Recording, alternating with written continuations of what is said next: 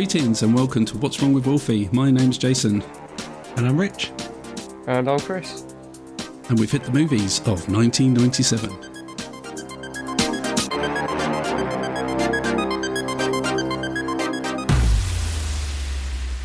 What an incredible year 1997 was for movies. Austin Powers, The Fifth Element, Titanic, Men in Black, Liar Liar, The Lost World, and The Postman.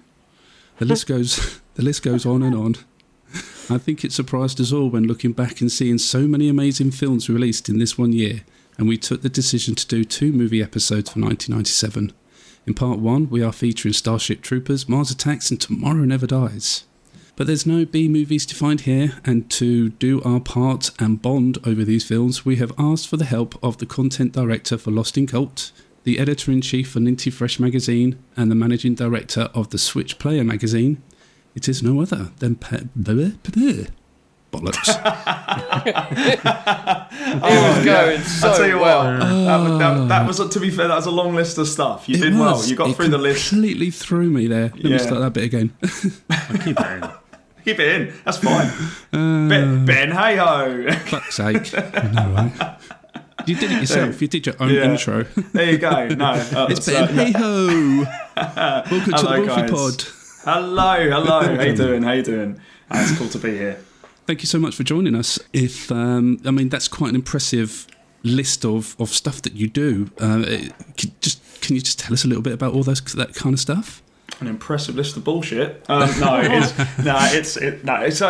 course again. Very briefly, so Lost in Cult is a sort of independent publishing company that's owned by John Doyle, and we make the Lock On Gaming Journal. So amongst other things, that's kind of our flagship product, the Lock On Gaming Journal. But moving into other areas now, we recently did the handheld history, which is in conjunction with Retro Dodo, which is a big book on all handhelds across time, which is a great project. And there's some other projects on the go as well now that we're moving into, but the flagship product kind of remains that sort of Lock On Gaming Journal. And I'm the content director there, so I help put that together and work out what's going to be in there, what articles are we going to cover, what focuses are we going to do, and sort of help to get writers in there, not just we try and get some big writers, but also a big focus on making sure we get small writers in there, emerging writers. That emerging talent is really important to us. So I kind of help to sort of build that from the sort of point of initiation of each issue and make sure we've got great content and great writers and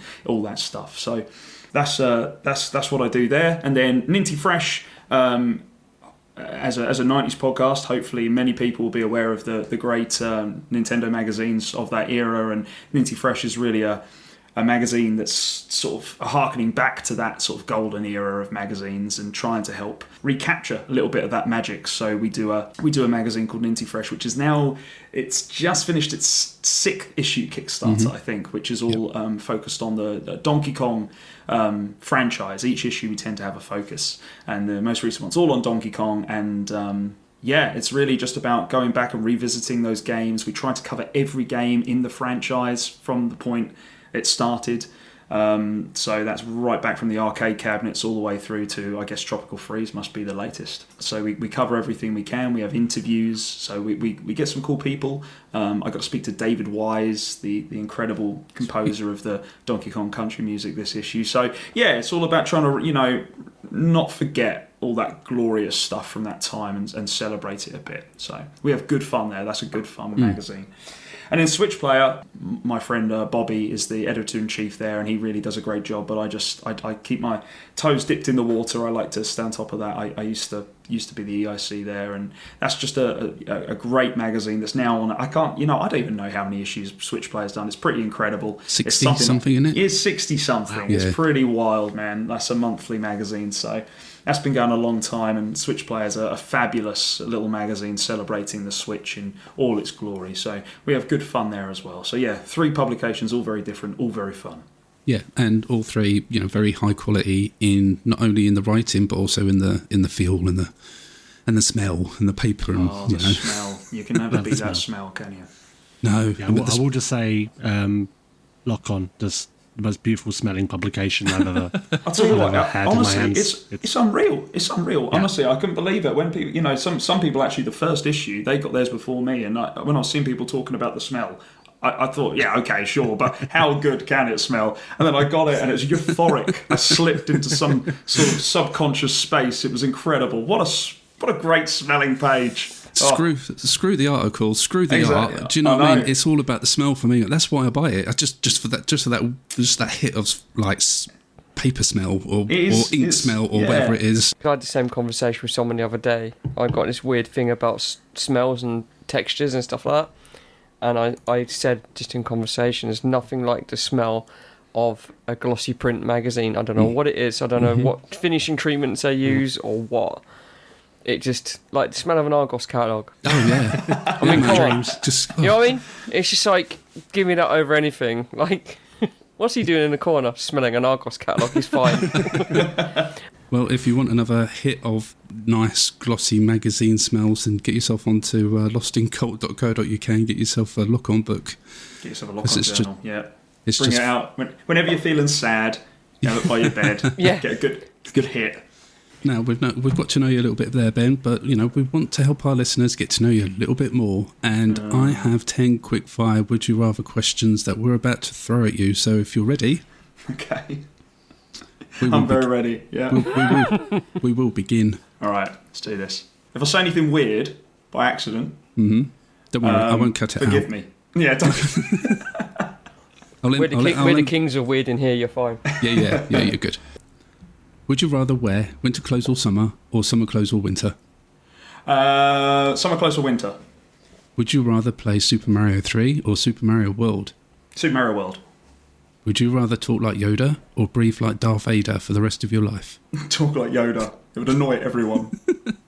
Would you rather play Jet Set Radio or Crazy Taxi? Crazy Taxi. Yeah. 100%. Would you rather be a character in a video game or in a movie? Video game, because I come back to life. Would you rather watch the Super Mario Bros. Film or the Street Fighter film? Super Mario for lovely old Bob Hoskins. Would you rather live twice as long or win the lottery? Win the lottery, life is painful enough. Would you rather spend the night camping or at a luxury hotel? Luxury hotel. Pamper me, bitch. Would you rather have to sing everything you want to say or talk in rhyme? I'd love to sing everything I want to say. In fact, I mostly do. This is a rare time I'm not. Oh, why aren't you? I'm disappointed now. Come on. And number 10, would you rather watch Babylon 5 or Star Trek Deep Space Nine?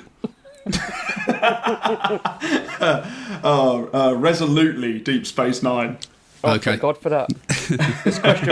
This question makes me shudder on the inside every time it comes up. I think I've asked. I think I've done this round of would you rather questions about 3 times now, haven't I?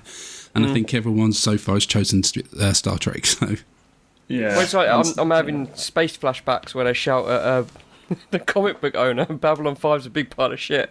Yeah. Get out. one day, I'm going to ask that question, and It'll someone is going to say Babylon 5. It's got to happen at some point, surely. Then you just have to cut their connection, just gone. Look, Chris, we're all allowed our own faults, mate. Come on, we're not perfect. I know. Okay, well, Just Ben, messing. I feel like we know you much better now, and some cool answers in there. I'm glad you picked Super Mario Bros. Film over Street Fighter film, I must say. Yeah. I mean, if you'd said Mortal Kombat, that would have been a harder choice. But like, Mario, Street Fighter. I mean, neither of those are really on the top of my list, to be honest with you, Jason. So it wasn't. That was not really a difficult choice. Either is bad, to be fair. But I actually like, Mortal Kombat movie was actually genuinely pretty good. So I'd have picked that if that was there. Well, it wasn't, was it? So No, it wasn't. Thank you. you're welcome. No worries. Okay, let's get into our picks for this episode. And at the top of the show, as I said, we have got Starship Troopers, Tomorrow Never Dies, and Mars Attacks to discuss this time. And let's start with our guest, Ben. Which one of those films did you pick? I picked Starship Troopers.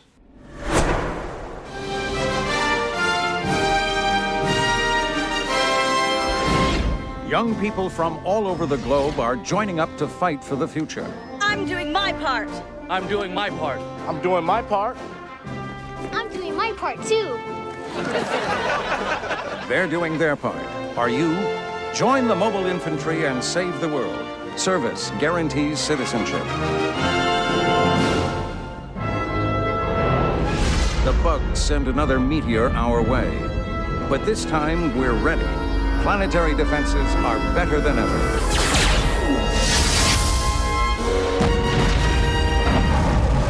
Klendathu, source of the bug meteor attacks, orbits a twin star system whose brutal gravitational forces produce an unlimited supply of bug meteorites in the form of this asteroid belt. To ensure the safety of our solar system, Klendathu must be eliminated. We break net now and take you live to Klendathu, where the invasion has begun. EXQ uplink on 2, 1, on. We've just landed here on what Captain Troopers are calling Big K with the 6th Mobile Infantry Division. It's an ugly planet, a bug planet, a planet hostile to life.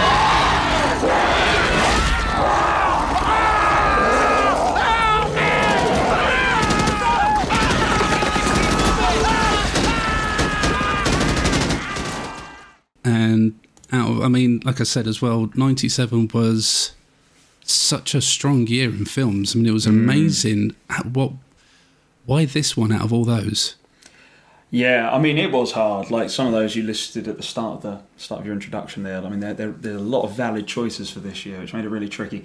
Starship Troopers is just it hits so many things. It's such an intro. I mean, Paul Verhoeven is just an amazing director to watch anyway, but Starship Troopers, it hit so many areas of win, right? It was entertaining, it was flashy, it had amazing effects, but apart from being like a bombastic sci-fi film that just entertained you to the very core, it was also very thoughtful, it was very satirical, it had a message, although I think that message was completely missed in 1997, which is why the movie actually flopped really badly when it released, but I think has come to be appreciated more and more as time has gone on, because that satirical message about about war and governments and this militaristic future that it sees for this sort of global army that the kind of films kind of saw us working towards. I think that's become more poignant as time has gone on. So I think it's an entertaining film, but I also think it actually had something to say.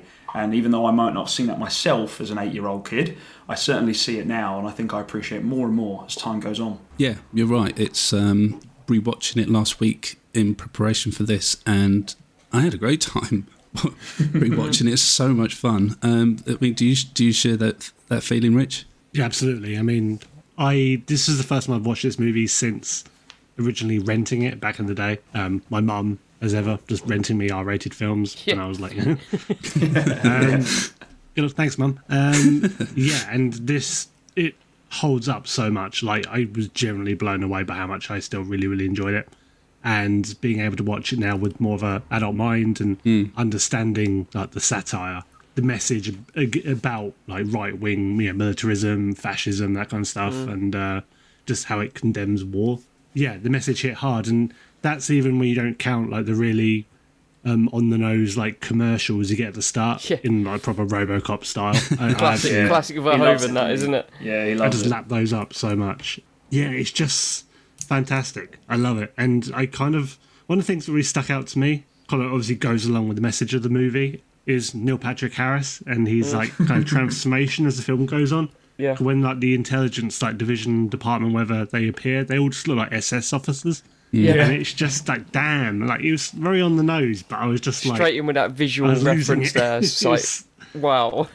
Yeah, I just saw it as, the big bug movie with some boobs in it when I was a kid. Yeah. And it obviously just meant so much more watching it as like a guy in his late 30s. It's just... Yeah, that's all I saw it was in the 90s. It was just like, I'm not interested in that. It's like a bunch of pretty people shooting bugs. I was just like, I'm alright. And then it was, like you said, as an adult, when I watched it like 2 weeks ago or a week ago, you get that point where like, fuck, you pull a Captain America, don't you? Like, I understood that reference.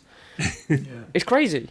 You don't think about it, and then you see the massive anti-war statement. It's just, like you said, it's the futility of war, bureaucracy. They don't care about the people that they're sending in. And then just like I noticed it, it's so subliminal, not subliminal, what's the word? Subtle, where no one acknowledges the death of hundreds of thousands of troops. They just crack on and move on. Yeah. They got that constant stream of recruits, haven't they? It's like it's like a flow of a river as people come in, and then they get sent off to this war to die, and then more just come through, and more just. And they're getting younger as well, because Rico says, "Oh, it was this bunch of kids we got here." Yeah, it's like, well, a few days ago, you guys were the new recruits. You know what I mean? It wasn't long. Yeah, and it's that quick succession of next thing the new blood's in, and how long are they going to last? Not long. And even production-wise as well, like, it really blew me away how much the even the visual effects really held up. And I think that was a time where I think that's where I appreciated CGI the most, when you really got to appreciate it, and what was on screen was needed instead of just being plastered over the screen like most films these days. Yeah. But every shot mattered. It wasn't just bleh. Yeah, but it's like Jurassic Park and all the good movies that do that, where they use it sparingly. Yeah. They use the CG when they need to. They cut into the full-scale puppet work or the miniature work when they need to, and it holds up.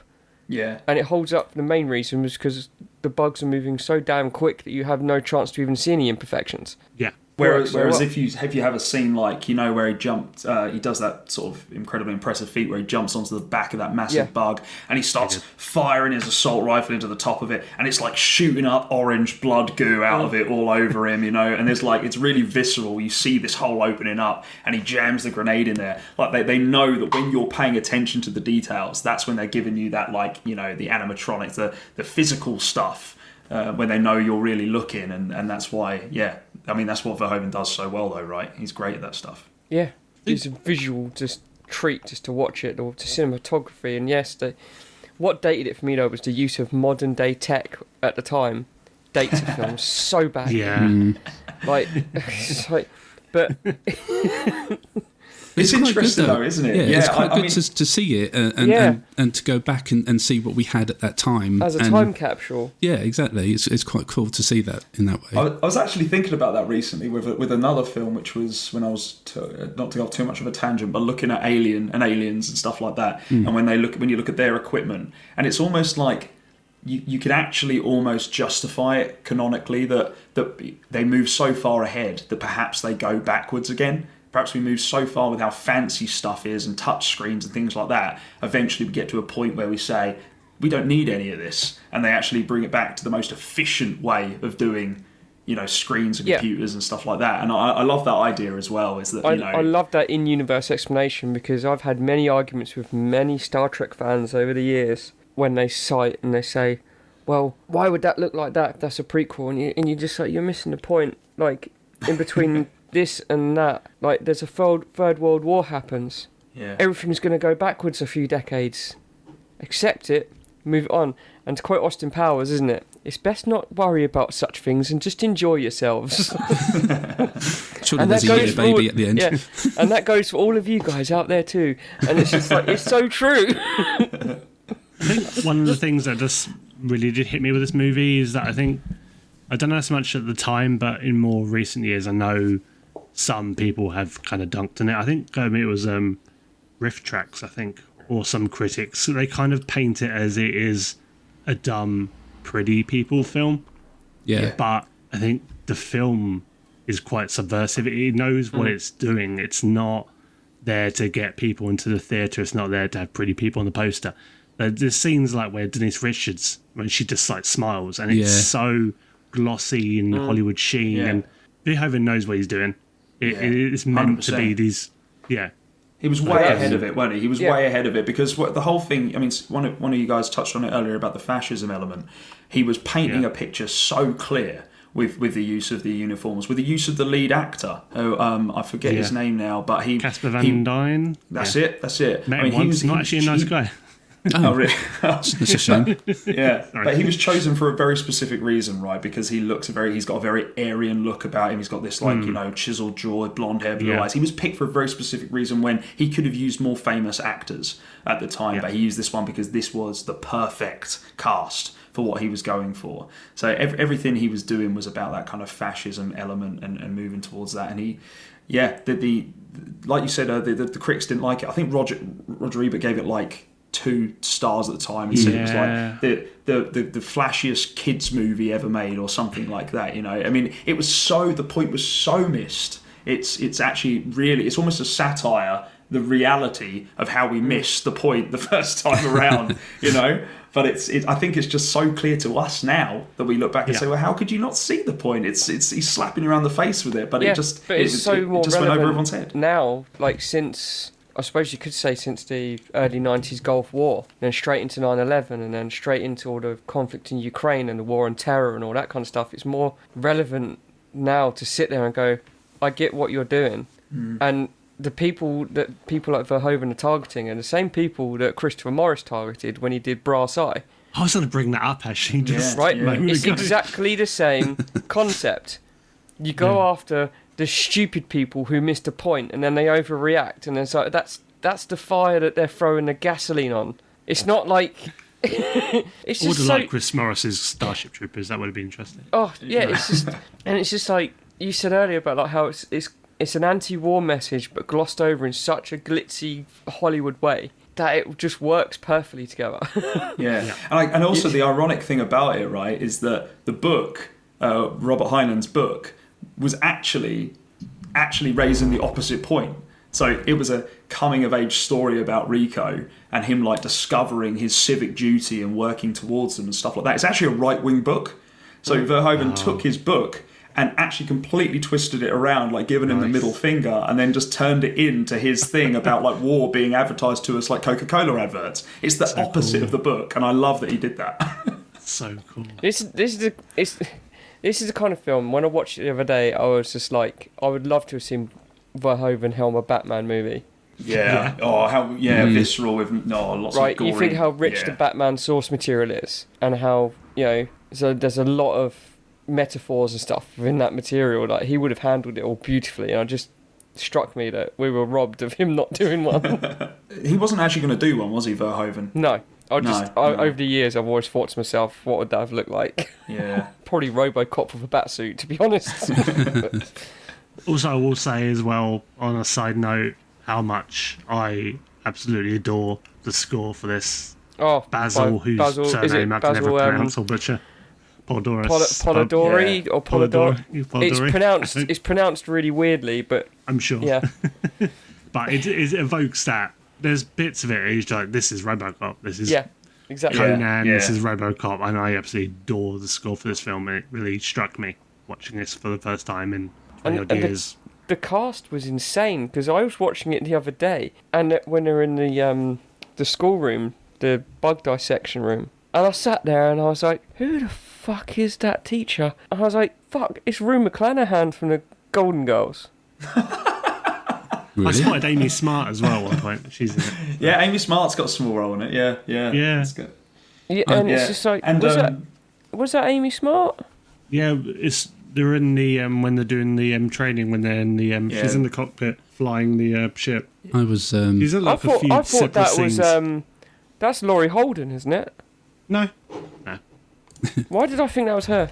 But yeah, I was just like, what? I could see the confusion, because actually looking at her younger, they are very alike. But yeah, I couldn't believe it. I sat there, I was like, that's one of the Golden Girls. It's like in prosthetics, and I was like, fuck off. It took me out the film for a minute. I was just like, what is going on? I was just really happy to see the ledge Michael Ironside back. Michael Ironside, yeah.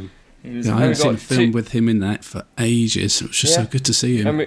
And we got 2 Breaking Bad alumni in it as well. Oh yeah. We've got Dean Norris and the actor who played his partner in Breaking Bad as well. Well, Gomi was Gomi in there in a way. I'm sure I saw him in there. Man, I never spotted Gomi. But it's mad. Yeah, and you've got Clancy Brown. You've got Clancy Brown in there. Mr. Krabs, yeah. Yeah, he's absolutely brilliant. Yeah. I always love, every time I watch films like Highlander, or there's an episode of Star Trek Enterprise, and he was in The Crown as well, and like every time he raises his voice, I'm like, that's just full on Mr. Krabs. Yeah. I cannot I just have to laugh, because it's just... One of the things that struck me though when I rewatched it, and I kind of forgot about it, and that was just the level of gore in it as well. And I think it kind of took me back to when I did watch it originally, and probably one of the reasons why it stuck with me at the time was just the level of gore and just how shocking it was in some places, especially the cow scene. I'm glad they censored it.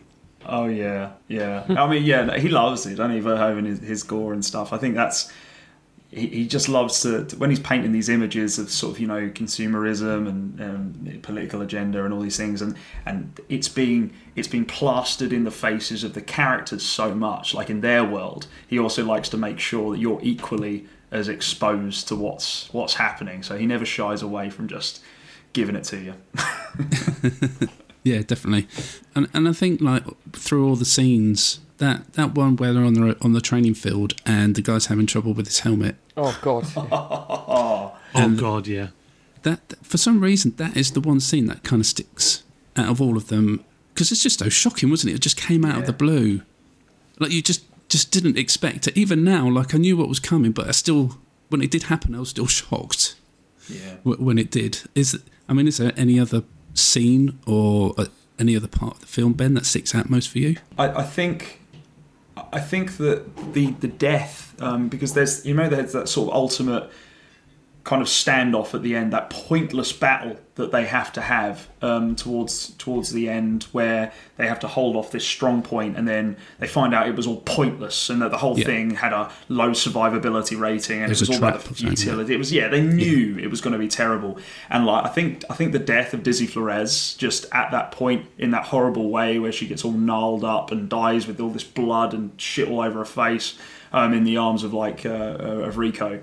I mean, that stuck with me. You know, this was the heroine of the film, and you know, that really stuck with me. And then the other one, of course, the brain sucking scene, with Xander and like him just getting it, and it always drove me nuts that he handed that knife over to what's her name, Carmen.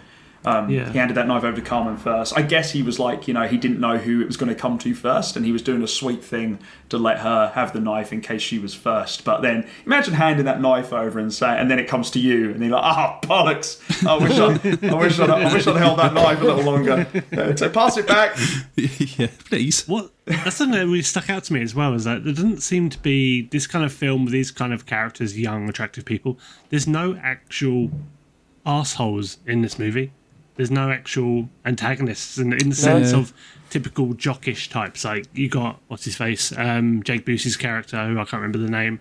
You would think going in, he's going to be the dickhead. You know, he's the one, Ace, yeah. Yeah, and he wasn't. Yeah. No one turns on anyone. No one's like, oh, despite all this stuff going on, I'm going to have this grudge or agenda, and it's going to come out in the final act. It's like, it was quite refreshing. I guess what he was trying to show, I guess, was that there are no bad people in this. There's just bad systems. So you know, they're all good people. They're just brainwashed into this idea of citizenship and having to fight, and violence is the only option. And they're all steamrolling towards it happily because they think they're doing what they have to do. So they're not enemies to each other because they've all got the same mindset of what they need to do. They're just doing what the government wants them to do, and fighting each other isn't going to help that. So they just steamroll towards, death happily together at the age of like 16. It's absolutely mortifying. Well, most of the arachnids appearing on film are CGI, but a few life-size robotic models were built. However, during the battle scenes, the actors wound up looking at director Paul Verhoeven himself, who would step in front of them and jump and scream at them, even chasing them with a broom to elicit their reactions, attempting to generate some of the fearsomeness of a 12-foot space ant. It's very Hitchcock, isn't it? Yeah. It is very Hitchcock. Hitchcock light. Yeah. Clancy Brown affectionately described the director as a nutbag, given to jumping up and down with a bullhorn, going, "I'm a big fucking bug, I'll kill you." That's fantastic. What's your motivation? I love Clancy Brown. I loved him. He was so much fun. And can you imagine that though? Can't you? Like if your director's kind of that laid back and just having that much fun with you, that comes off on the camera, doesn't it? Exactly. Yeah, it gives everyone energy. It gives everyone that spark. That's what you need. You know, when you got, I don't know, who's a wanky director? Mel Gibson. Oh, okay, fair enough. Uwe Boll, that's a good one. If you've got a director like that, your actors, I don't know, they're just going to feed off the vibes that you give out, I guess, aren't you? So to have a director like this, I think it just comes out onto the screen so much better. It's like any workplace you work in. If you're with mad people and you feed off that energy, that positive energy, you have a better day and you go home buzzing because of it. It's chemistry. The cow that was killed by the arachnid in the media break commercial was completely digital, but was still censored. A bonus video feature from the DVD shows what occurred behind the censor bar. An FX tech used a small hose to spray the walls with fake blood. It was shot in cuts. The real cow was placed on his mark for the establishing shot. Then the still shot of the cow was used with computer-generated images for the effect where the bug appears to eat it. I do love that bit and how you see the censored bar, but you see the pure carnage around it. Because you can't not see the gore. Yeah, it's fantastic. Like, made me chuckle. I like the idea that somebody actually probably inquired and said, did they hurt the cow? You know, you get that all the time, but it's like, when it's a massive sort of 6 foot spinning disc device, I hope they didn't stick that up that cow's bottom. Yeah. Let's check the IMDb. Now, Starship Troopers was released on the 4th of November 1997 in the US, but it wasn't actually released until the 2nd of January 1998 in the UK. But we had a little discussion about it, and we thought like, it's 2 days, man. It's just, life's not worth it's not worth caring about, surely, to be an arse about this. So we decided it was fine. It was cool. Oh, that's very kind of you. I know. Thank you. Yeah, I'd have been pretty heartbroken if I couldn't have talked about Starship Troopers. So that's very sweet. It had a budget of $105 million, and wow. It took in 121. So that's got there. Way bigger budget than I even imagined. Yeah, I know. It was definitely considered, like, obviously, it made its money back just about, but it was considered such a flop at the time. I remember reading about that, and it's that cult cinema success that things find that's so like fun, isn't it? Because how many people do you talk to now that have seen it that don't like Starship Troopers? Nobody says, "Oh, what? That was terrible." Nobody, no. But at the time, nobody said it was good. It's bizarre how much an opinion can change over time. Never watched any of the sequels or the Roughnecks cartoon. I don't know what they're like. Has anyone I seen those? loved the cartoon. It was a CGI thing that they used to show, and I loved it because I was obviously a kid at the time, and that was on like Saturday morning television. It was as close to gore as you'd get on like Saturday morning television. It had like blood coming off the arachnids, And I remember thinking, the CGI is shockingly bad now, but I remember thinking that it was just so cool to see like proper violence on a Saturday morning kids television show. Yeah, it was good. Excellent. Well, that was Starship Troopers. Rich, let's move on to your pick, mate. Which one out of Mars Attacks or Tomorrow Never Dies, I wonder? Did you choose? It would be, of course, Mars Attacks. Once you believe. Martians. Please come to Earth, please. Once you rise above fear. Annihilate! Kill! Let's not be too rash. Then you'll be invited. Hi there. Are you interested in the White House? To meet with a new people. It's so perfect that it's happening at the beginning of the new millennium. More powerful than the might of America. I'll tell you one thing, they ain't getting a TV. More advanced than the brains of Britain. Ladies and gentlemen, this could be a cultural misunderstanding. But be prepared for a few changes to what we know and love. Tom Jones, right? It ain't unusual. As we must learn to dance. Girls, get out! To a new tune. Jack Nicholson. Whoa. Why can't we all just get along? Glenn Close. Kick the crap out of them. Pierce Brosnan. What, in your view, are some of the things that the Martians can teach us, Professor? Quite a lot about Mars, I expect, Natalie. That means Danny DeVito. You want to conquer the world? You're gonna need lawyers, right? And Annette Bening. I think they've come to save us. From director Tim Burton.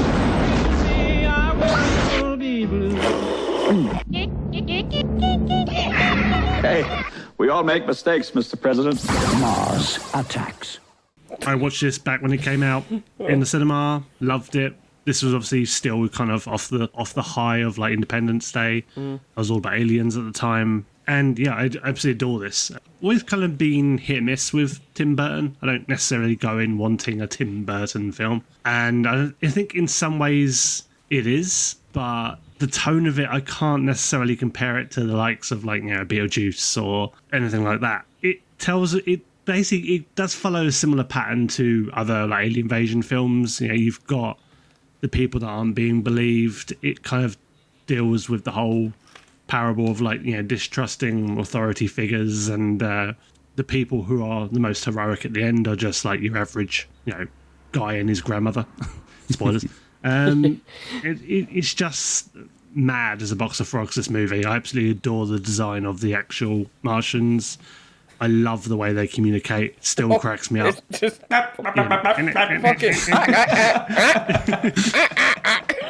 And even now I appreciate more. Chris. Even more I appreciate now how Tim Burton keeps it quite vague. He leaves it quite up in the air as to why they actually attacked. Initially, you do think, it was triggered by the dove that the hippies let free, but no, it wasn't. No. But were they always going to attack? Did they then land and think, actually, I don't know, they changed their minds on the fly? I like the way they're characterized. They're just absolutely, obviously, incredibly threatening, but they're just goofy and very, very impulsive. And yeah, I like they never explain it. You don't know why. You don't know if was it our fault? Are the Martians just assholes? I lean towards the latter. And it's just fantastic. I mean, the CGI didn't hold up amazingly well, but I think it works fine with the cartoony nature of it. It totally worked for me. And the cast of this movie, holy shit, the cast of this movie. The cast is nuts. I was freaking out after the title card, just seeing the names on the screen. And I was just like, please stop. Because it's kept going. You got two Jack Nicholsons, you got Glenn Close, Annette Bening, Pierce Brosnan, Danny DeVito, Martin Short, Martin J. Fox, Tom Jack Jones, Black, Natalie Portman, Jack Black, who I didn't bizarre. recognise, It's but a bizarre at the same cast. time. It's mad, isn't it? Yeah, I absolutely adored it. I really, really had fun with this, seeing it again. Again, this is a film I've not watched in the longest time, so I made a point of doing it, obviously, for this, and it was just a real trip going back. I had so much fun. I think this is like one of Tim Burton's like lighter films, isn't it? Tim always does such dark and gloomy films with a brooding message underneath it.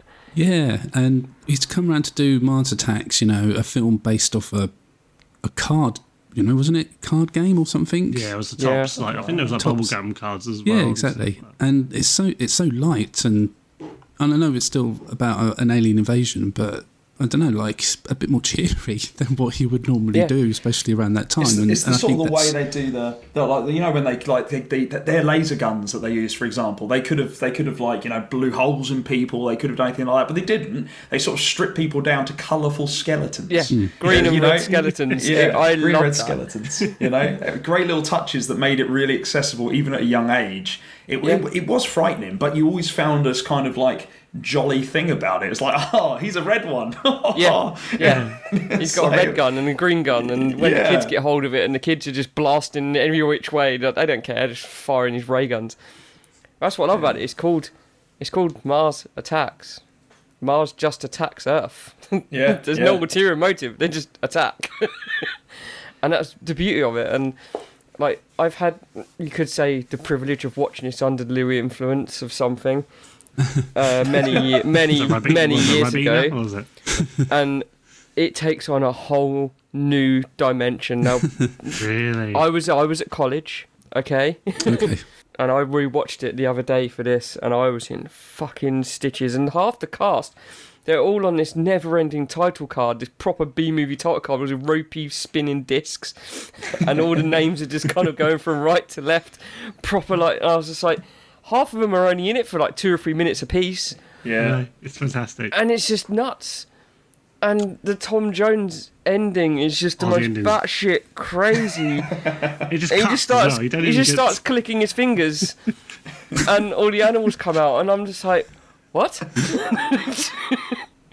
But But yet, some of it is played so seriously at the same time. I think you're It's saying so understated. One of my favourite things in this whole film, and it's probably my favourite Natalie Portman performance. When she just plays the really just kind of like whatever, teenager, she's the president's daughter. And when the aliens kill Congress, and she just says, I guess it wasn't the dove. And she just like slouched on the couch, and like her mum, the first lady's like choking on her tea. And I was howling at that. The delivery was so spot on. It's just fantastic. It's just, I think another element of this as well that's super underappreciated is the beautiful romance that blossoms between Sarah Jessica Parker and Pierce Brosnan, which is like this amazing thing. Like, she's in this douchebag relationship with this uptight guy, and she meets Pierce Brosnan on her show, and they're like the perfect match made in heaven. And then it's like, everything's gonna be right. Then Mars attacks, and it's like, oh, come on! And then before you know it, she's on the she's a head on a dog, and he's a head in a jar, and it's like, come on, bless your hearts, you were so close to happiness. I loved the satirical, nonsensical science as well, because like any alien invasion movies, and this is quite a riff on like The Day the Earth Stood Still and stuff like that, and they bring in a science guy, and the science guy isn't a science guy, he's a celebrity pin-up science guy, and I was watching it and I was just like, this is gold, this script is phenomenal, because it's just nonsense that the audience can work out themselves, but the way him as a scientist is saying, everyone's nodding their head and agreeing, sucking on the pipe. It's like, yes, we agree. It's just all fucking nonsense, but it pays off. And then ironically, he actually gets, he kind of makes things worse, doesn't he? Because he's sort of like saying, he's kind of like, this could simply be a misunderstanding. And then they keep trying to get, and it's actually, for once, it's the army guy sitting there saying, we should nuke them, sir, we should kill them all. And it's like, actually, he was right. It's the alien autopsy when he's just picking stuff out of its head. It's like, and this appears to be the intestinal tract, and this, I'm not sure what that is. But it's just like, and you got all these like world leaders just believing everything he says, and it's mad. Can we just talk about that scene with Lisa Marie? What more is there to say, really? It's just so spooky and so absurd, and I love it. And I'm Martin Short's an absolute idiot, but love him. So. As always. I mean, clearly there's something not right with this woman, and he's just leading her into the White House. Yeah, but he's thinking with his penis. He's not thinking about anything suspect, is he? What a fool. But just the way she plays that was just so, like you say, so spooky and eerie, and that kind of walk that she pulled off with her hands, sachets along, just kind of, and she catches up with him at one point, and it's really that's the worst bit, where he's like, and then and it creeps up really quickly to catch up with him. That is super freaky. That is an amazingly creepy scene, to be fair. Yeah, definitely. And I guess the other good part about it was the boy and the grandma that saves the world in the end, even though Slim easy Whitman. Listening music, Slim Whitman. The Donut Boy. By itself, it was playing off as War on the Worlds, wasn't it? Really, it's like, instead of it's just the flu or the common cold. Yeah, it's awful Country easy music. listening music that you get from a garden centre. There's like crappy CDs used to get. So I mean, if any music was going to put down an alien race, that is probably the genre that would do it. Yes. Yeah. Agreed. Mm-hmm. But it was such a refreshing film to see at the time, especially where we just had Independence Day, and to try and just to compare the two together. It was just so yin and yang, but it was so cool to see this after Independence Day, just for that reason. And I have so much more preferred the alien design from Mars Attacks than I did from Independence Day. Oh yeah, without doubt. I would have been all about Independence Day if it was this design in that film. I would have been over the moon with that. That'd been amazing. They were so cool though, weren't they? Like, I appreciate, like we say, that they took the design from the Topps trading cards, but they are just such a cool design for an alien that I don't think they've really been topped. Have they, do you think, in any other kind of style film? No, I mean, it definitely plays off the classic kind of design in a way. I mean, they're kind of like a grey, but not. They've got the big bulb-shaped head, But everything else about them, it's like, it's very Burton-esque, even though it was based on something already existed. But yeah, I don't think so. I think they're my favourite Alien design. Easily better than Independence Day, without a shadow of a doubt. Yeah, Independence Day was just sort of, it's hard to even remember them. They're just sort of like tentacly, shell-cased things, weren't they? There wasn't a lot to enjoy on them like there was here. I think it was the facial expressions of these aliens that was so brilliant. They had with the big bulging eyes, but you could see them thinking, and you were like, what's he going to do? And you didn't know, for so long you didn't know. Obviously you worked out they were just pure evil quite quickly, but to start with the way their eyes would shift around and sort of working things out, and it was like there was a level of humanism to them. But of course, as we know, humans are the most evil race on the creatures on the planet anyway. So I think it was almost a reflection of us, by seeing that kind of way they looked in their face. Yeah, and as we mentioned, the way that they spoke, just really, just made them more special, because I'd never heard an alien since or beforehand have this kind of vocab. The whole I can't do it as well as you lot. I love it. It's sublime. And just running around there in motherships and what have you, in just like their little red, sequiny underpants. It was just so odd that was their standard. I love it when he's on the ship. I remember sitting in the cinema and I was laughing when they were standing outside the Taj Mahal for a pose photograph when they launched it. Now, I was just like, that was brilliantly done. Again, it's like tourists, isn't it? It's like completely ripping humans the piss out of tourists. Yeah. And I'd love to. You might be able to answer this, Chris, but like when Pierce Brosnan head kind of fell out of his clamp, or whatever it was holding him up, he's just rolling around on the floor. That impressed me. Like how they managed to create that effect. Yeah, again, it's just I'm not a visual effects guy, but I can only imagine it would be a similar way of doing it to how they did Thing in the Addams Family.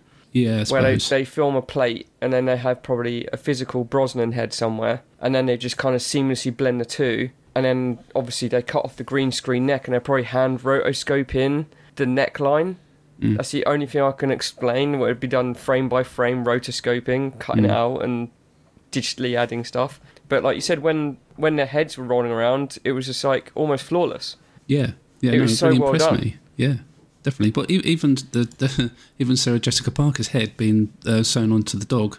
Yeah, it just worked. It was quite flawless. Yeah. Because I know we appreciate we said about the effects in Starship Troopers as well, it being pretty good, but there was still some ropiness and still some learning to be done with CGI in this part of the 90s. But it feels like maybe this was the time that they were finally getting to grasp with it. Yeah, totally. But I do like with this, how the imperfections, it did lend it that cartooniness, and I like that the aliens, the Martians, and it almost felt disconnected to the rest of the film.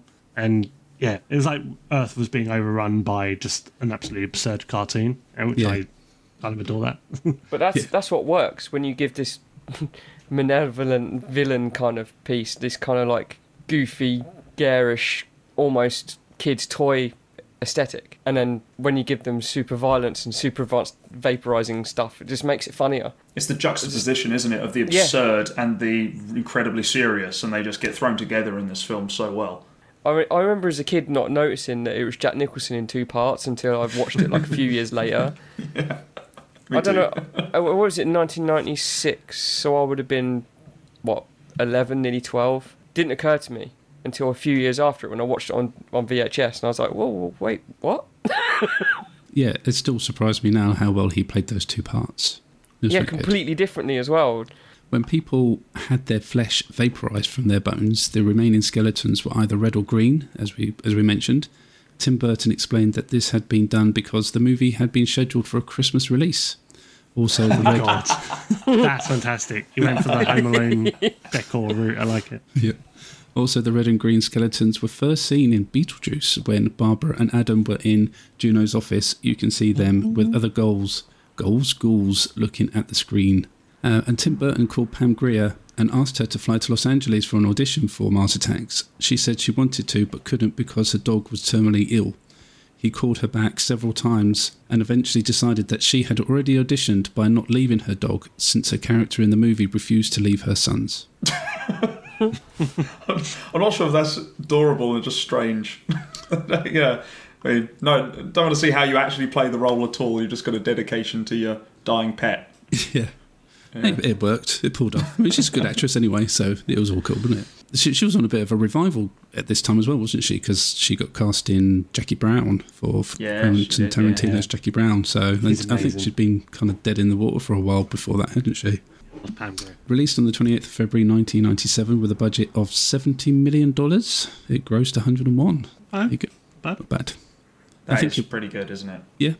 Well, I think I was reading some of the research, and they weren't quite happy with the way it performed. I think they were expecting it to be better than what actually happened with it. But I think it was just feeling the effects of it being. I think this film got pushed backwards because of Independence Day. I think we said in the Independence Day special episode they decided to do that with Mars Attacks so it wouldn't clash, and because of the juggernaut that was Independence Day, it was just taking all the takings, but it didn't work, unfortunately, in that sense for the studio. And I think this is where I got confused earlier when I was saying, was Paul Verhoeven going to be doing a Batman film? No, it was to do with Tim Burton. He was going to do a Superman movie, right? And I think he was going to be doing that with Nicolas Cage, but they stopped him doing that because of this film. They were punishing him for something. I don't know if it was performance or some other way he was dealing with this movie, but that was going to happen. He was going to do a Superman movie at some point. Yeah, because there's videos, isn't there, out there with Nick Cage in the uniform. They were doing rehearsals with him in the costume, with the Superman costume and everything, and that's how far ahead that they were with this film. And now I don't like Mars Attacks that much anymore, because that's the real reason. I would have loved to have seen a Tim Burton Nick Cage Superman film. It would have been awesome. That would be brilliant. It would be awesome in the most worst way possible, wouldn't it? Possibly, yes. It would be like it'd be like Michael Bay directing a Transformers movie, wouldn't it? Well, I mean, the Batman movie worked. Tim Burton Batman movie worked. It would be So that's when Nick Cage screaming Zod, like just in my element. That'd be fantastic.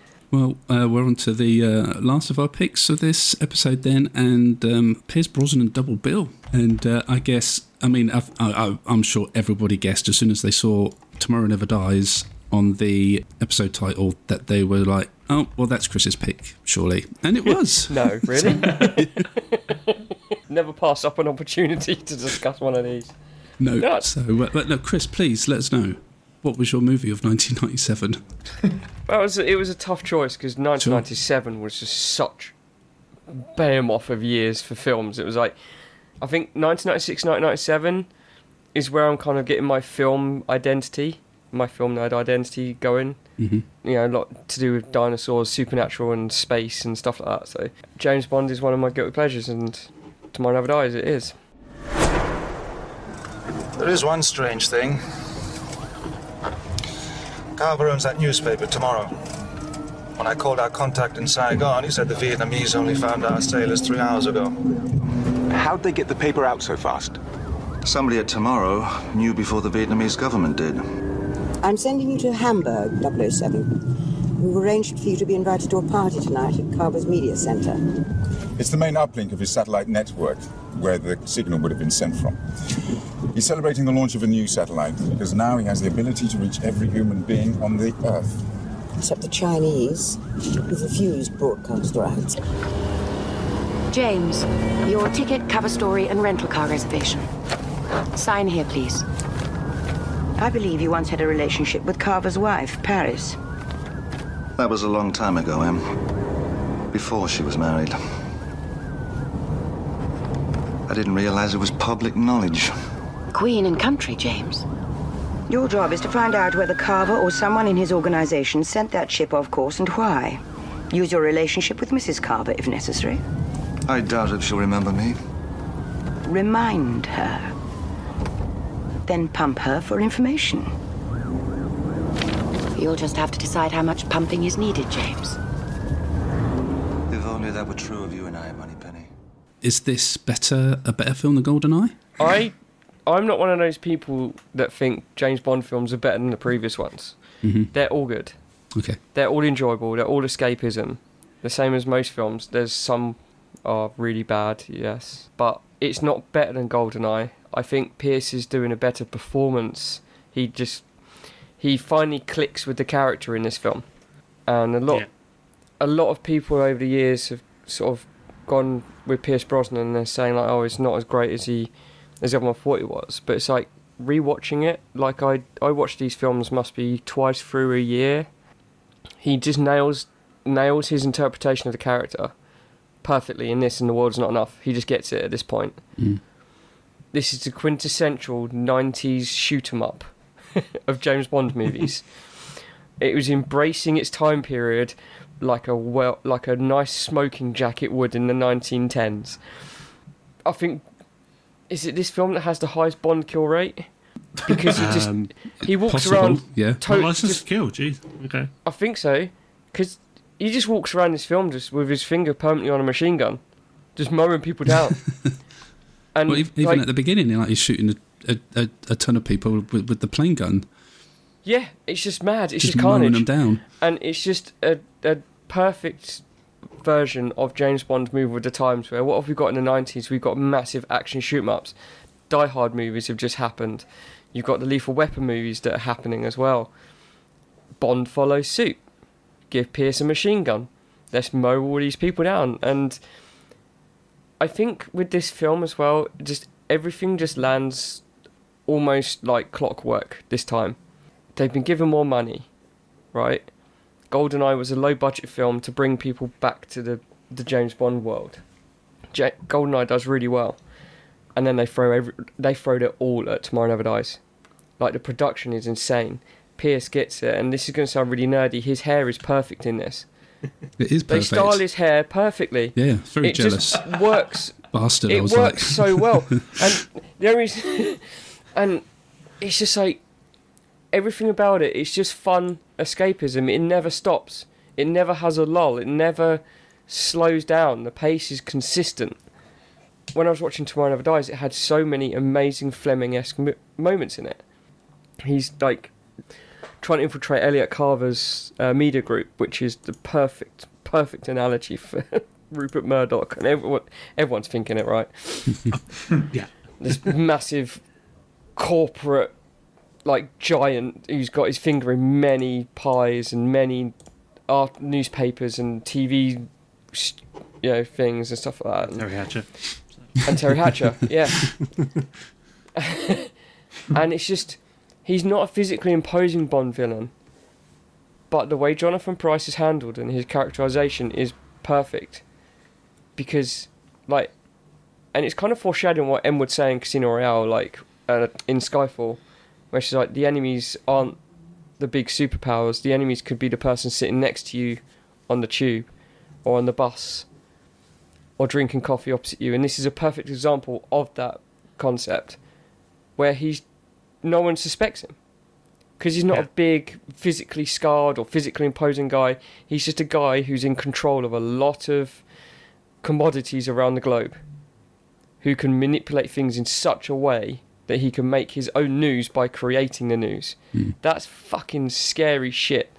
And to put it mildly, look what Donald Trump did with those riots. Yeah. That is a prime fucking example of someone having too much power and too much influence. Mm-hmm. And this is done perfectly in this film, where Jonathan Pryce's almost menacingly untouchable nature, where he's surrounded by security guards at all times. It's mad. A film that's got an amazing soundtrack. The cinematography is gorgeous. The costumes are gorgeous. And the performances are fantastic, especially by Judi Dench. She really nailed that character. She was a bit cold in GoldenEye, and then this came along, and all of a sudden she's that kind of like that strict auntie that no one would ever answer back to. Do you know what I mean? Mm-hmm. Yeah. We've all had them in our families, or we've known someone like that. And so she's not as cold and calculated as GoldenEye. And she fires off at least a couple double entendres as well, so they definitely lighten her in this. Yes, yeah, and pump her for information. And I love that scene in the taxi. It puts a new spin on the M. Moneypenny Bond meeting, which would normally be in her office. Yeah. And I love it when Bond films do something differently and go off kilter a little bit, because it just keeps it fresh, and it harkens back to like the Roger Moore and Connery films where Bond would be in this like arse end of nowhere country, but there would be M and Q and Moneypenny and all the British Secret Service people in this like purpose-built HQ, and you're like, what? That wouldn't be a thing. But by flipping it on its head and having this meeting happen in a taxi cab, it's like that term that they give to a walk and talk. How can you keep something that's very talky, very action-oriented? You have them walking and talking. And this is done in a taxi cab going through London, and they're all bouncing around this taxi, sort of flying around these corners, and they're having this great little briefing. And it's fantastic. It's just this lovely little it gets a bit of energy to it. I did like Pierce Brosnan's face when the glass goes down. When the glass goes down and he sees Moneypenny. It's just like, what are you doing here? Didn't see it coming. No. But it's got a whole political intrigue and about Hong Kong being handed back to China, and we've got an amazing performance by Michelle Yeoh as well as the Wei Lin, Colonel Wei Lin. Can I just say as well, like, the car chase in this film is phenomenally done. The motorbike? Yeah, I'll get to the bike chase in a minute. Okay. But the car chase in the multi-story car park. Oh, the remote control. I mean, remote seriously, control in it. Yeah. That was great. Yeah, it was... and it still is. The music by David Arnold is amazing. But that BMW 750, like, everyone was like, oh, it's not a Bond car. I've always liked it. I think it's a stunning looking car. But if it wasn't for BMW, we wouldn't have got GoldenEye. Mm-hmm. And then we wouldn't have got Tomorrow Never Dies. Because they flung a shitload of money at Eon, said, use our cars, we'll help you make your movie. It's like, fucking okay. It's only a car, isn't it, at the end of the day? Yeah. Exactly. But the rockets and the self-reinflating tyres. Yes. Oh, and the electrified door handles.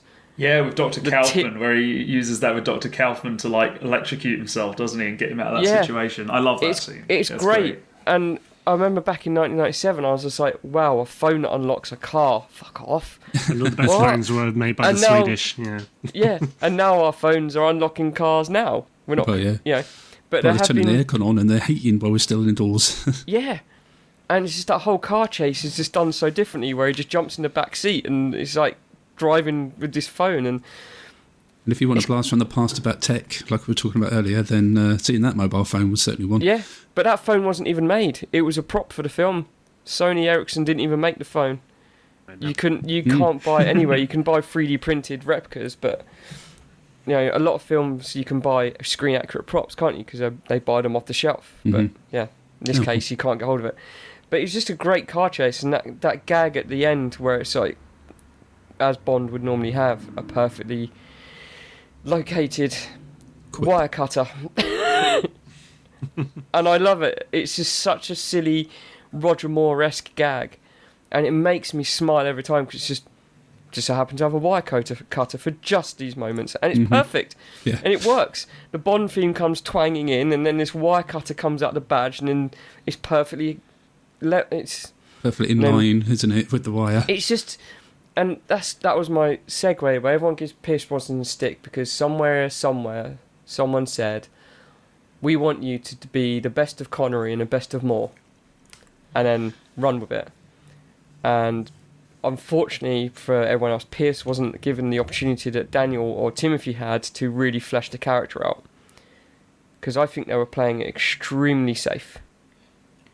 I think they did some more of that later on, right? So when they sort of the downfall of him, where he starts to lose his, grip a bit, and they start to explore it. Yeah. The World Is Not Enough, definitely. And definitely I have a soft spot for that film, because it's one of my favourites. I love World Is Not Enough because Pierce wanted to delve into the dark psyche of Bond, which Timothy did, but I think they were playing it so safe because they were unsure of. Basically, they were like, let's not change everything. Let's have the best of this and the best of that, and we'll interject that into the script, and we'll have this and this and this. And it was paint by numbers. And with The World's Not Enough, you get that bit of darkness, that bit of vulnerability where he falls for Electra King, and then like you have that betrayed nature where he's like, don't fuck with me, basically. But in GoldenEye and Tomorrow Never Dies, you don't get that from this character until you see that beautiful scene where he goes in and Paris Carver's dead on the bed. Yeah, that was pretty amazing. And the scene before then, where he's sitting up waiting for the assassin, which is such a great callback to the previous films where Bond's sitting there waiting for the assassin to turn up. And they do this perfectly with this, where Bond's sitting there and he's drinking his vodka in the chair, waiting for someone to be sent, and Paris comes up, and he's like, didn't expect that at all, and then she turns up dead, a day later. But it's just a gorgeous scene, and with the Dr. Kaufman assassin, it's just like, this shit's nuts. But Pierce's films become such a mess of light-hearted darkness, and they get very confused as to what they want to be. And this one is a prime example of, there's so much going on, so many different themes, so many different motifs going on, that you're like, is it got one serious scene and then one light-hearted scene, and then it works well, but the second half just becomes like a convoluted kind of mess of action for the sake of action in some respects. And it is just a machine gun toting second half. But the first half is just a great film. And I think you're spot on, to be honest. I think that's it. There are so many great ideas in this one. And like you said, it really started to flesh him out. I think GoldenEye is the better film. But I think that Tomorrow Never Dies really started to introduce him as a proper fleshed out Bond. But like you say, that sort of towards the latter half of the movie, it became a bit of an action mess, and that is a real shame. I think for the sake of the film, especially when you refer to, like earlier, you refer to the scenes like Paris Carver's death and stuff like that, which is an off-screen death. I mean, it's so.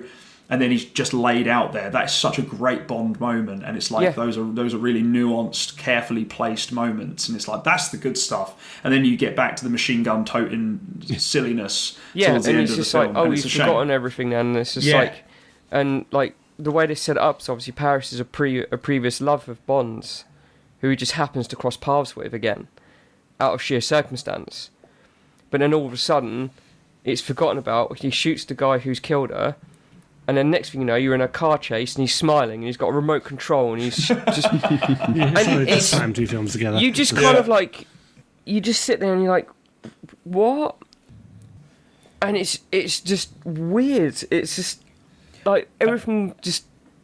And they worked it out again for the Craig movies, didn't they? Because obviously Vesper's death had a huge impact on him. Like, which bled into subsequent films in a significant way. It's like they learned something, but unfortunately for Brosnan, not quick enough.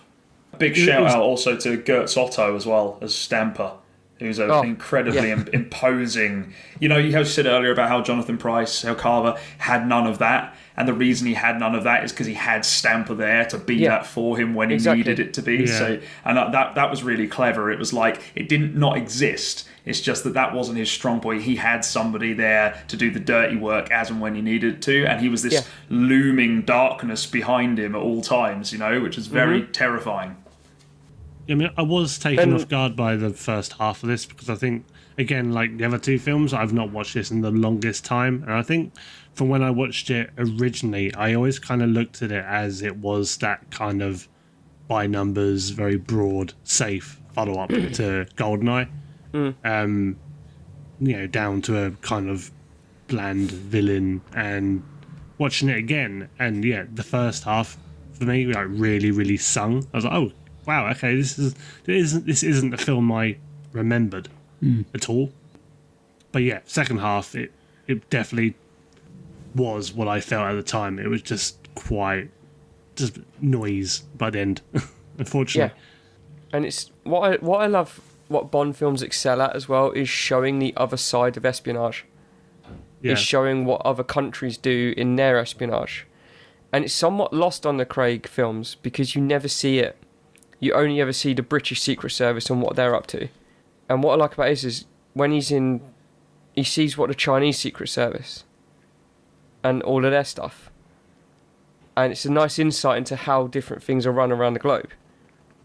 There may be fundamentally the same Secret Service on paper, but they're completely different with how they operate and how they manage and work stuff out. And the way him and Wei Lin are played opposite each other, it's just fantastic. You all mentioned about the second part of the film not being as strong as the first part, but I mean, it did still have that, probably be my favourite part of the film with the motorbike chase scene. I love the motorbike chase. And I think it's probably, I don't know if it's like one of my favourite Bond moments, to be honest. Like, it was so well done. Like, between Brosnan and Michelle Yeoh. There was a lot of chemistry, wasn't there? The way they were moving around, they were attached with the what do you call them? The wrist thingies. Handcuffs. Handcuffs. There you go. What the hell just happened there? You've never been arrested. That's a freaking blank, isn't it? Thingies. Yeah, the wrist thingies. Yeah, no, it's a double bluff because I've got a lot in my bedroom cabinet. But there we go.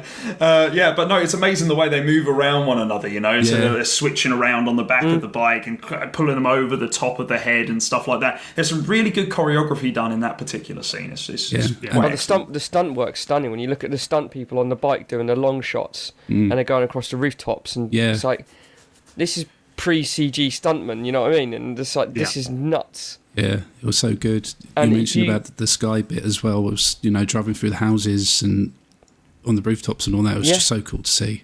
The helicopter tilts the blades, doesn't he, down and coming towards him like that. I mean, I assume that was filmed real, was it? I remember watching, and this is really, really sort of specific, but I remember seeing like a making of when Tomorrow Never Dies was coming out, and it was specifically about that helicopter jump and how they did it. So I'm pretty sure everything they did there was actually done. That's crazy. Like the way that they're flying the helicopter with the blade so close to the ground, and then that was done on a rig. Showing John Landis how it's done. That was. He's getting his research books. Getting his research books out, right? But I remember them, obviously they didn't actually just actually do a full jump over a helicopter, but I remember that they put a lot of things in place to make that as realistic as possible, because it was a big thing. I remember watching it back when I was sort of 8 years old. I was just amazed, like, just on the piloting of the helicopter, because it was just really impressive. If that was me, I would be dead. You guys are going to love this. I've got a book called The Essential Bond, which was published in 1999. I got it from Woolworths in Faversham. Beautiful. Beautiful. Just getting it from Woolworths just makes it so much better.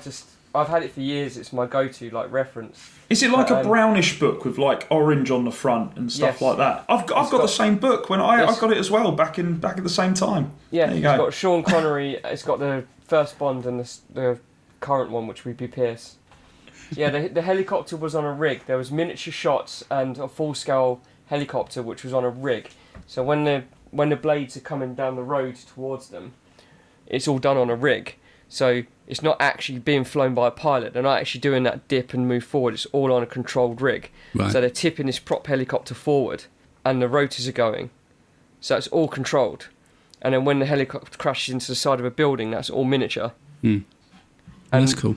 Weirdly, you can. When I watched it, I streamed it on Amazon because I couldn't be asked to find it, and you can see it's a miniature shot because it's obviously scaled down people sitting in a cockpit. You can just see it. Just little Lego men. Yeah, you can just see it, and you're just like, oh, this modern TV, stop ruining it. It's beautiful watching films on a phone. Sometimes you miss those bits. Sir Anthony Hopkins was cast as Elliot Carver before. Who's the dude? I forgot who played him in the end. Who was it? Jonathan Pryce. That's it, Jonathan Pryce. Yeah, he was cast before him, apparently, and joined the production, but walked out after 3 days because it was so chaotic and there was no completed shooting script due to the pressure on Eon Productions to finish the movie on time. New pages of the screenplay were being delivered every morning. He opted to appear in The Mask of Zorro instead. Oh, well. Oh, Anthony.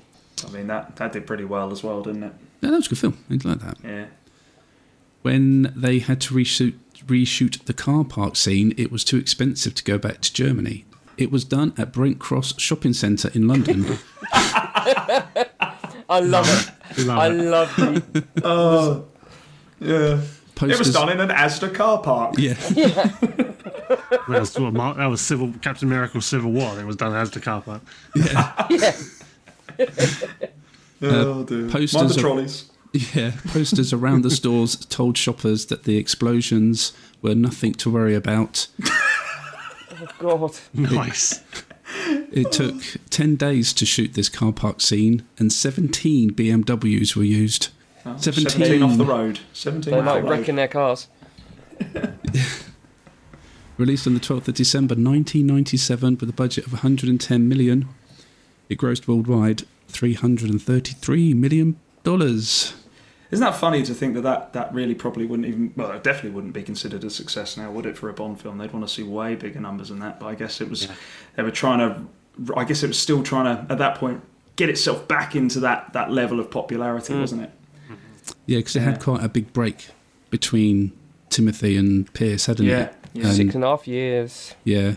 And so, yeah, it was definitely the rebuilding of and trying to get Bond back into the minds of people. Yeah, you know, they wanted to give what people thought they want. But, you know, people say what they like about the Bond stuff, right? But he did a good enough job that it stayed a viable franchise, right? It went on to become the Craig thing, and it went on to find the success. I mean, if he did a bad job, as many people like to say he did, which he definitely didn't, he did a good job, then it wouldn't have continued. It wouldn't have had anything. He did 4 films, and 3 of them were very decent. Yeah.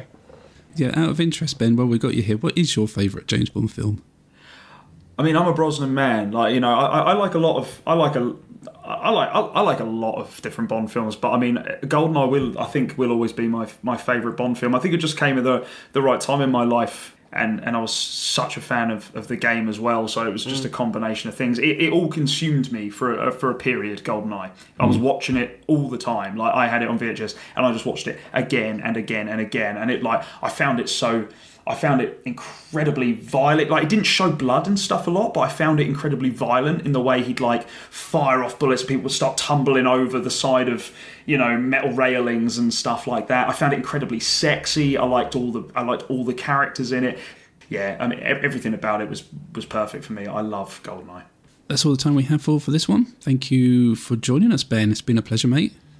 No, it's been absolutely fantastic. I've been wanting to come on this podcast for ages, man. I'm a big fan of what you guys do here. I don't mean to interrupt you here, but yeah, Pierce Brosnan has the highest. He's the deadliest Bond with 27 kills. Oh, okay. There you go. Over 4 movies. There you go. Well, apparently that wasn't all the time we had for. We had more. But, sorry. Yeah, but no, yes, no, yeah, it was diverged. No worries. we love a tangent. Yeah. Yeah, mate. As we were saying, the pleasure having you on. Thanks for joining us. It's been a pleasure. No, you're very welcome. I had a cracking time, guys. And carry on doing what you're doing. I absolutely love it. Thanks, mate. Appreciate that. Thanks. Can you let the good listeners know where they can find you and your work? Yeah. We touched on it earlier. So it's at A Special Hell, the Firefly reference earlier. So yeah, you find me on Twitter there, and all of the links to Lost in Cult's work, Ninty Fresh, Switch Player, they're all in my bio. So if you like games, if you like stuff, cool stuff, just check them out. Have a little look, see what you think. That'd be awesome. Yeah, and I'll also put the links in the show notes for anyone who might be interested. So. You're a sweetheart. Oh, thanks, darling. Well, thank you as always for joining us. And if you enjoyed the pod and would like to support us, we have a coffee page where you can give us a one-off tip, or if you're feeling kinder, a monthly tip starting from £1. A massive thank you to all who have given us a tip. You're all legends. If that is not right for you right now, you can also support us by giving us a review or rating on Apple or Spotify or Podchaser. And if you don't fancy any of that, then you can also head on over to our website at thewolfiepod.com to find a feedback form you can fill in to get your thoughts to us instead. Speaking of the website, you can find all our links, including our coffee page, our entire back catalogue of episodes and more. So please go and check it out. Don't forget, you can also hear me and Rich talk video games with Andrew and Steve on Dreamcast Years podcast. And don't forget that Rich is also to be found at the Dreamcast Junkyard. You can find these on Twitter at Dreamcast Years and the DC Junkyard. Next time, Ash Versus from the Under Consultation podcast joins us to create a delicious sandwich of content between our movie episodes by discussing one of 1997's biggest flop, Batman and Robin. Look forward to that in a couple of weeks' time. Chaps, it's time to say goodbye. Goodbye. Bye, guys. My name has been Jason. Dom, it's over to you. Well, that's it for another episode of What's Wrong with Wolfie. The boys are off now to hit the roulette table with Patricia Routledge. See you later.